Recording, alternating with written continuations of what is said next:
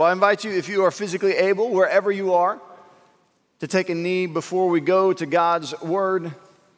Let's open in a word of prayer. Heavenly Father, we thank you for the privilege it is to come and to worship you in your house. God, what a joy it is to praise a holy and awesome God. We thank you for your word.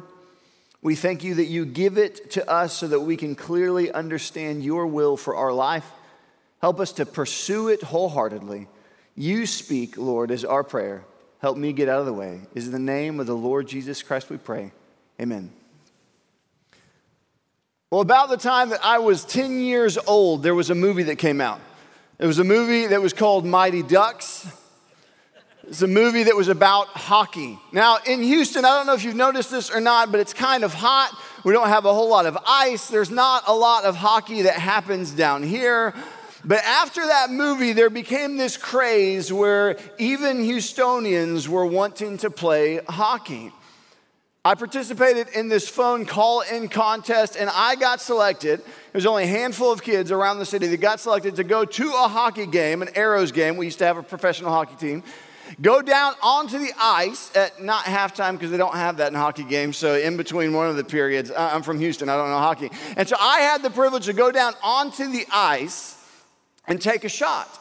Whoever was the closest or perhaps made the shot would get a free round trip for them and their family to the Hockey All-Star game, which that year was in California. And so I remember there was about 7 of us down in kind of this area right before we walked out. And I was walking in supremely confident. Why? Because I had seen the movie Mighty Ducks.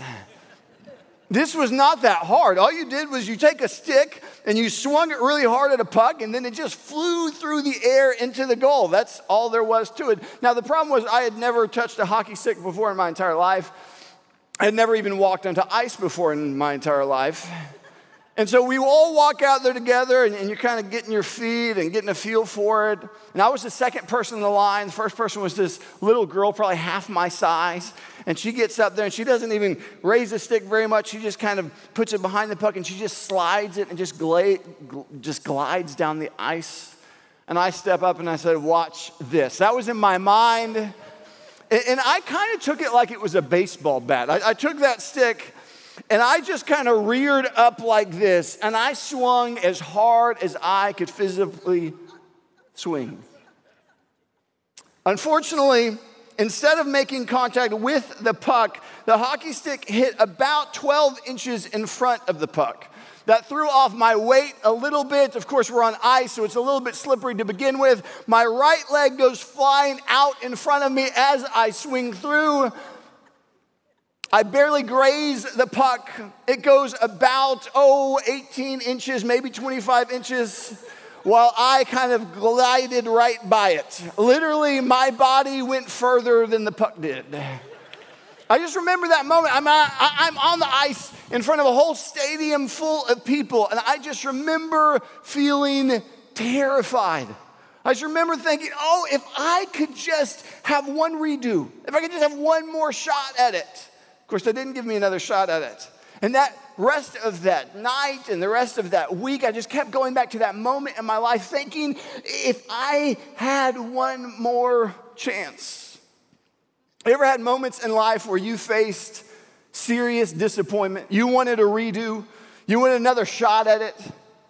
Maybe right now in your life, there are areas that if you had the option, you would go back and redo it.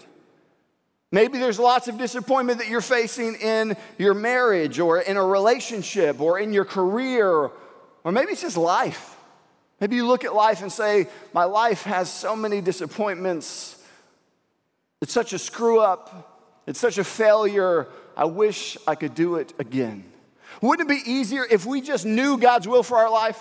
Wouldn't it be easier if I was 100% sure that whatever that destination is, whatever that thing that I'm supposed to be doing is, I knew 100% how to get there? We're going to look today in Colossians. We're going to continue in the first chapter. Ben started it off last week. And what we're looking at today specifically is a prayer that Paul prays for this church. It's a prayer that he prays that's exactly about that, the will of God. He is praying that they might understand God's will for their life. And that prayer pertains just as much to you and I as it did to them. Look in Colossians chapter 1, starting in verse 9. Paul says, and so from the day we heard. So right before this, he's explaining that Paul has never even been to this church before, but he's heard about what God is doing. He's heard about the church taking root and growing. And he's saying, from the moment that I heard about your growth, from the moment that I heard that you existed, what does he say they've been doing? Go on, it says, we have not ceased to pray for you, asking that you may be filled with the knowledge of his will and all wisdom and understanding. So pause for a second, because here's where we tend to go when we hear that phrase. When we hear that they're filled with the knowledge of God's will, that we kind of think if I was filled with the knowledge of God's will, that that's a destination.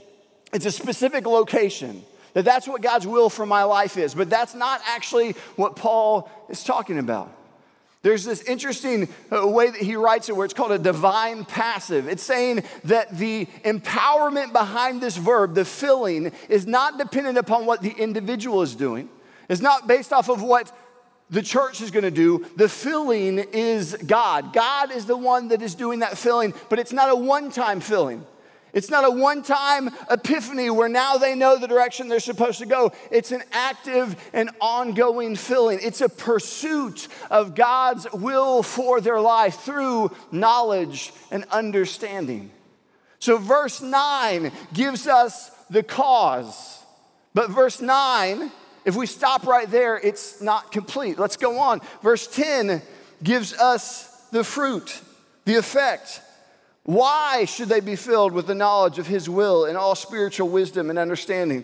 Verse 10, so as to walk in a manner worthy of the Lord, fully pleasing to him, bearing fruit in every good work and increasing in the knowledge of God.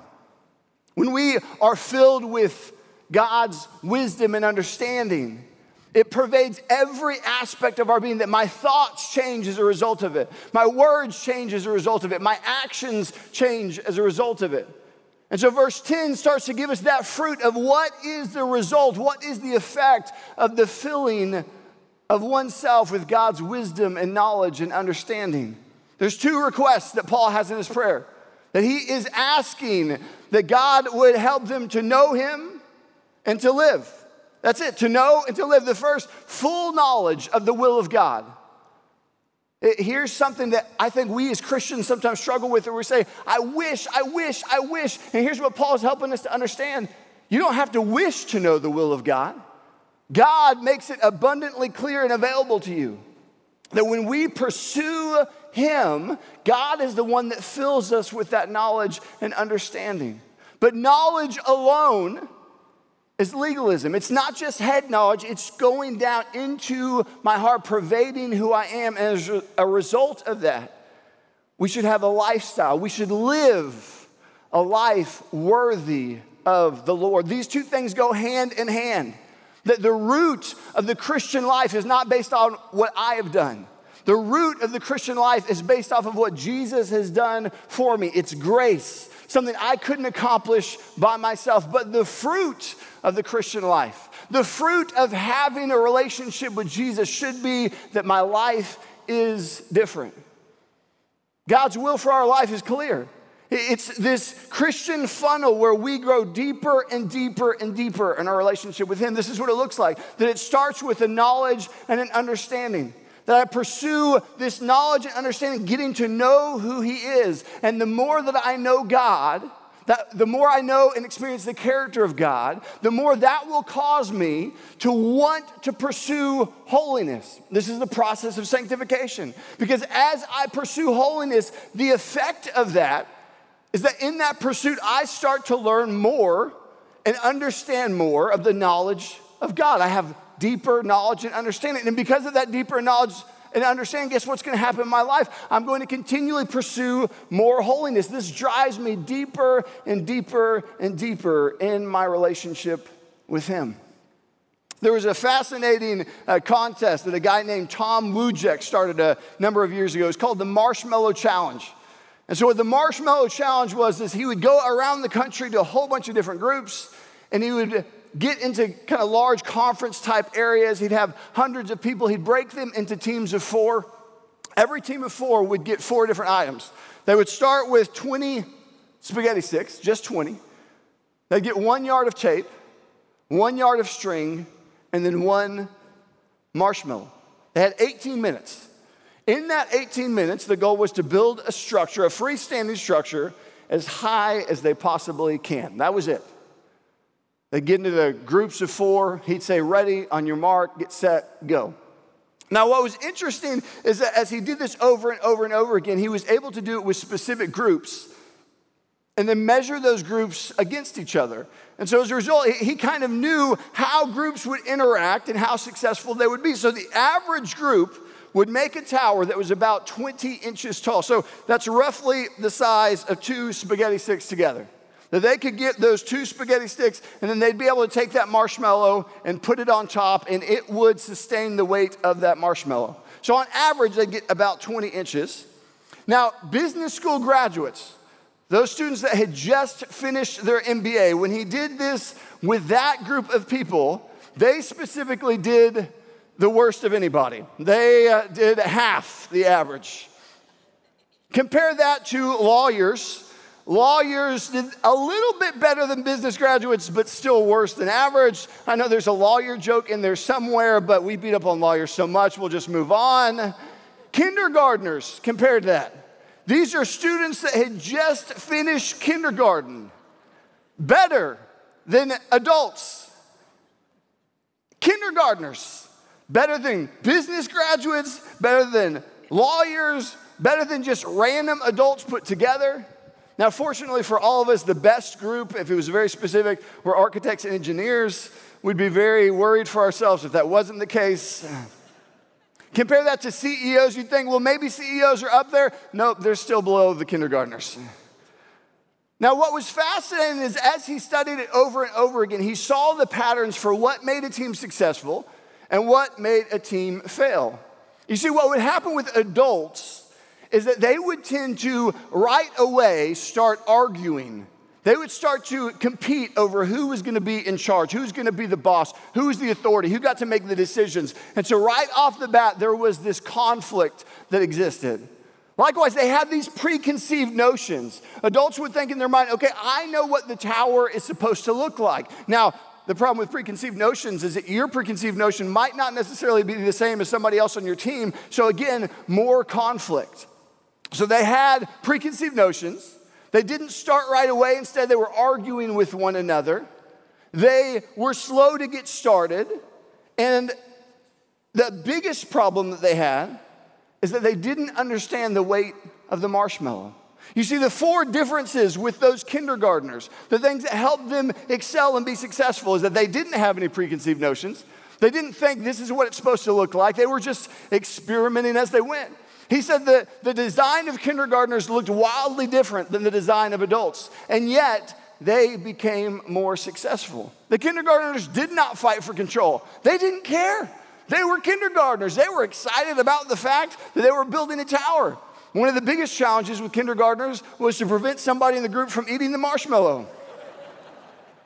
He said the kindergartners, they would start right away. The moment that they said go, they were building immediately right off the bat. And here was the biggest difference, he said, between the kindergartners and the adults. That the adults thought they knew the weight of the marshmallow. And so they would wait until the very end. He called it the ta-da moment. The adults, they would build up this structure, they would build up this tower, and then they would take their marshmallow, they would try and put it on the top, they would back away, they'd say ta-da!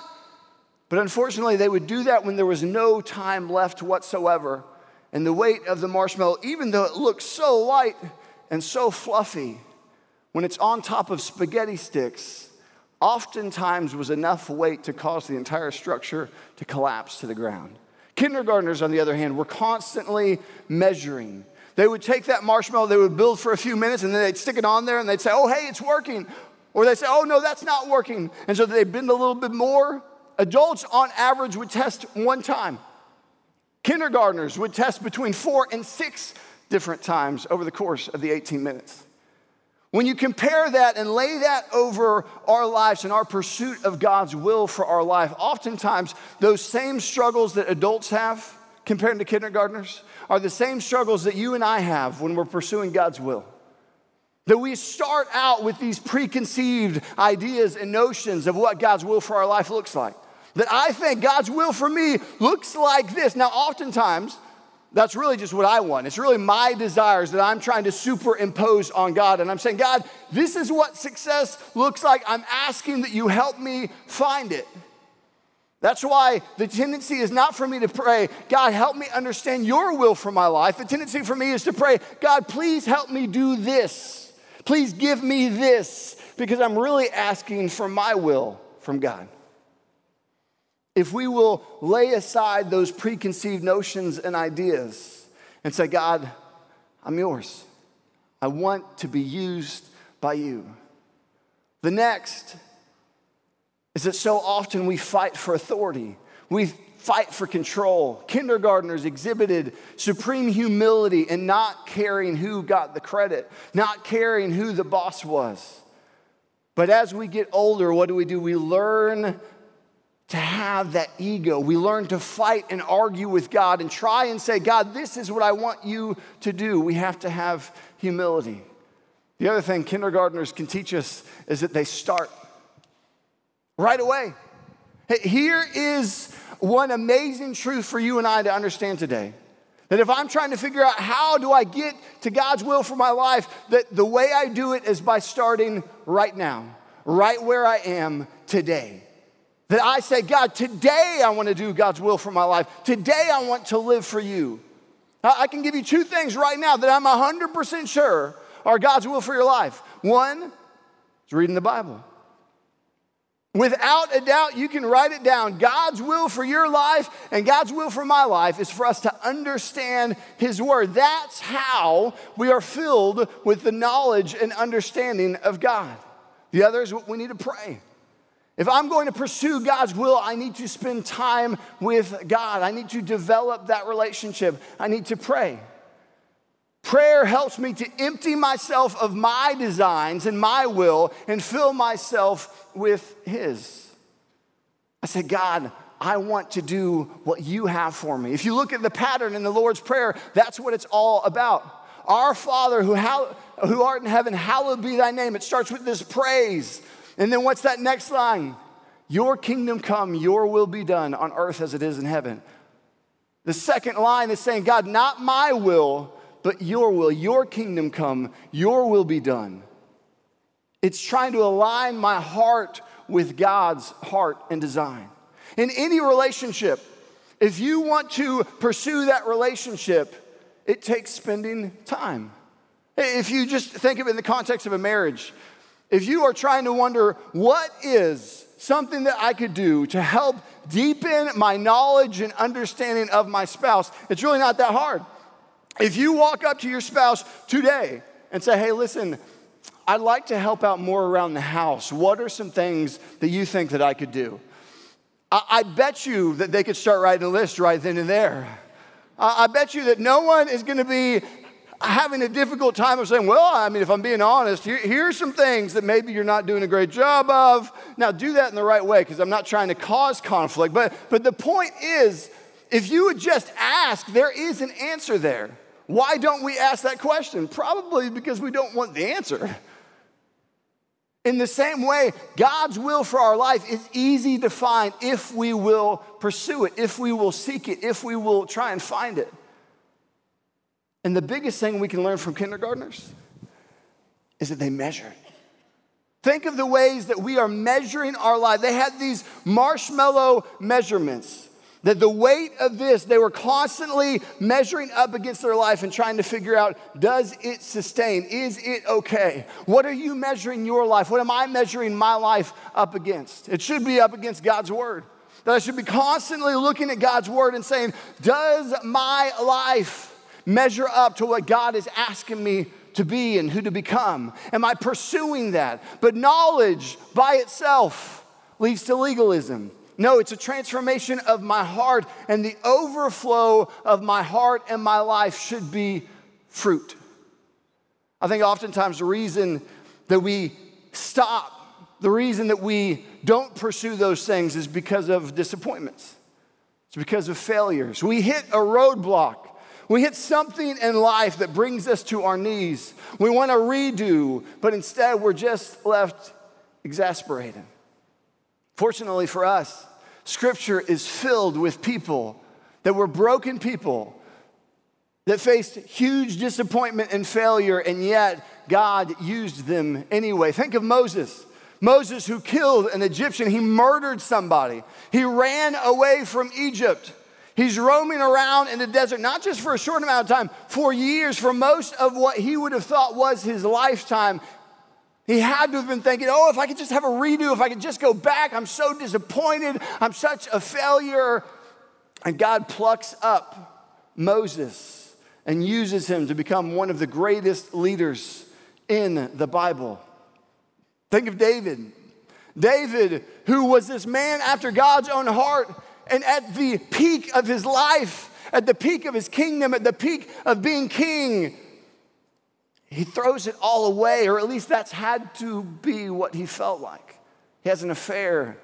He murders someone, not with his own hand, but by his design. He steals something that's not his. He had to have, in that moment when he gets confronted, say, what have I done? I can't go forward. I can't do anything. And yet God continued to use David. Think of Elijah. Elijah, after he called down fire, he did this amazing, amazing miracle. He defeats the prophets of Baal, and then what does he do? He runs away. He runs out into the wilderness, and it says that he wanted to die. He felt like he was at the absolute bottom of the world, the bottom of the barrel. He didn't want to go on. And yet, it was in that next moment that God spoke to him in a whisper, and he experienced God in a way that he had never experienced him before. Think of Peter. Peter told Jesus, I would never deny you. Not me. I would die before that happened. And then what happens with Peter? The very thing he said he wouldn't do, he goes and does. Absolute failure. Absolute embarrassment.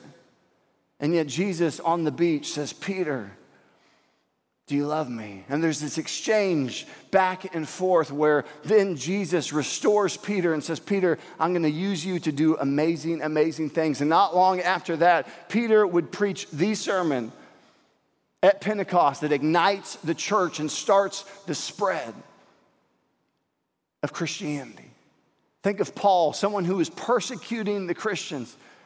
Paul had murdered and persecuted the very people that once he came to a knowledge and understanding of God, the very people he would then minister to. You think that that weighed on him? We know that it did. He says it in his letters. And yet that disappointment and that failure didn't prevent him from pursuing God's will for his life. You see, no matter what baggage you have, no matter what disappointment you have, no matter where you are right now, here's the beauty of God's will for your life, is that you can't miss it if you will just start today. Start right now. No matter your age, no matter your stage, no matter what you are going through, if you say, God, I want to do your will for my life, remember, it's not about the destination. It's about a continual, ongoing process. When we think of the fruit of a life that is pursuing God, what should that look like? Again, it's not just knowledge for knowledge's sake, that the effect of that knowledge is fruit. Perhaps the greatest fruit that we can think of. To examine your life and my life against, the greatest marshmallow measurement for you and I is simply kindness. Is my life a life that is defined by kindness? If people around me were to describe a characteristic that I exemplify day in and day out, would kindness make the cut? What is kindness? A Scottish evangelist and theologian named Henry Duman. Henry wrote in the 1800s, he wrote something called The Greatest Thing in the World. This is what he said. Kindness, it's love active. Have you ever noticed how much of Christ's life was spent in doing kind things, in merely doing kind things? Run over it with that in view, and you will find that he spent a great proportion of his time simply in making people happy and doing good turns to people.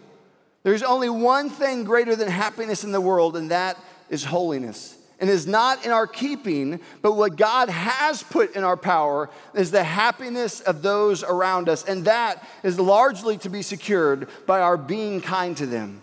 The greatest thing, says someone, a man can do for his heavenly Father is to be kind to some of his other children. I wonder why. It is that we are not all kinder than we are. How much the world needs it. How easily it is done, how instantaneously it acts, and how infallibly it is remembered, how superabundantly it pays itself back. For there is no debtor in the world so honorable, so superbly honorable as love. Where love is, God is. He that dwelleth in love dwelleth in God. God is love. Therefore, love, without distinction, without calculation, without procrastination, love. Jesus echoes this in John 13 when he's talking to his disciples. He says, a new commandment I give to you, to love one another as I have loved you. And then he goes on in verse 35 to say, this is how the world will know that you are my disciples. That the fruit of my life and your life, if I am rooted in a relationship with Jesus, that should so transform my life. That the fruit, the result of me having a relationship with Jesus is that love pervades every aspect of my life. The amazing thing about kindness is that it can change someone's life without you ever knowing it. I think perhaps the reason that Jesus was so full of kindness all the time, not only was it because he loved those other people, but he also knew exactly what was going on in their life. How difficult it is so often to not be kind. Why? Because of those same reasons that people fail in the spaghetti challenge, the marshmallow challenge. It's because of ego. It's because of pride. Think of that time that you've been at a restaurant before and you got poor service. And as a result of that poor service, instead of being kind to that waiter or waitress, that you start to get short and curt with them. Think of the time that you were sitting on an airplane next to somebody and they were being obnoxious or annoying. Instead of choosing to be kind, you tend to do the opposite. Think of all the different opportunities we have each and every day to interact with God's children all around us. And here's the thing, we don't know what's going on in their life, but God does.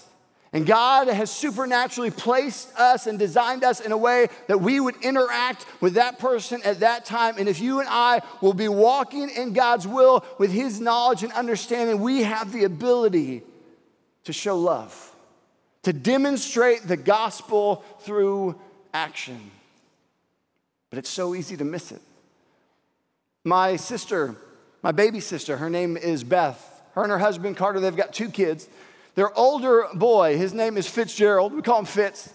He's about 5.5 years old right now. But a year ago, they decided to travel to Tennessee. It was the first time that they had put both their boys on an airplane, the very first time that Fitz had ever gone on an airplane. The reason that they had avoided it was because Fitz has autism. So he's pretty far on the spectrum. He's close to nonverbal. He can say certain things, but most of the time he doesn't understand what he's saying. And so because of that, he can often get, especially around large crowds, he can just get anxious and nervous and stressed, and they just weren't sure how he'd respond. And so it was with great trepidation and nerves that they decided to book this trip. And so they go to the airport on the way to Tennessee, and everything about the airport is stressful. I mean, it's stressful if you're flying by yourself. The just process is stressful. You're trying to get through the checkpoint, and you're trying to rush to the next spot, and things are late, and you're trying to check everything all around you. And oftentimes they change the gate, and so the entire process is just making Fitz get a little bit more and a little bit more anxious. And they get to the plane, they sit down on the plane, and he starts scripting. And scripting means that he starts saying words or phrases that he has memorized that don't necessarily apply to that context. It's something that he does it's a coping mechanism. He does it in order to cope with the stress and anxiety that he's feeling right then in that moment. And so he starts scripting, and he's being loud, and he's making noises, and all the people around them are starting to get irritated at this 4-year-old who's being super loud because nobody wants to sit next to a loud 4-year-old. And it got so bad that they were having a hard time keeping him in his seat and a hard time calming him down, and they were this close to getting kicked off the plane. The stewardess came over multiple times. And so they finally make it to Tennessee, but the entire trip was ruined in one sense because they knew that at some point they'd have to get on an airplane and fly back. And so there was this dread the entire time they were there. They dreaded going back and repeating that process. They dreaded, what would it be when we get back on that airplane? What happens if he does the same thing? And so at the end of the trip, they get on the airplane and they've gone through the same process. It's stressful, it's anxious, it's all those different whirlwind of emotions. And the moment they sit down, Fitz starts to script. And this time he specifically started singing the song Jingle Bells. Now for context, it was July. In December, a lot of people don't like the song Jingle Bells, but especially in the month of July. And he starts singing loudly, Jingle Bells, Jingle Bells. And people start to get irritated around him. And my sister, in that moment, she said, I knew that we had made a mistake. That literally they had the conversation before choosing to get on the plane. Maybe we should just buy a car and drive home. Let's not go through this again. And so in that moment, everything, all the well of emotions are right there. And a sweet lady that was sitting next to them, she leans over, she puts her hand on my sister Beth, and she says, he is such a precious little boy. And then loudly for everyone around to hear, she says, I'm so glad that he's singing such a precious and joyful song as Jingle Bells. Don't we all wish it was Christmas? And that simple act of kindness helped everybody around them to calm down. And it helped Beth to calm down. Now that woman had no clue what kind of experience they had had on an airplane 7 days before. She had no idea what was going on in their life. She didn't know that Fitz had autism. But that one act of kindness demonstrated love that changed a life. God's will for your life and for my life. It's not that every single one of us become a Dr. Young. Here's how I know that, because God already has a Dr. Young. What God's will for your life and for my life is for you to be who God created you to be.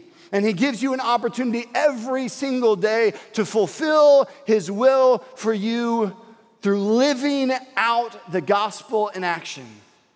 Kindness, love. Every day is a new opportunity.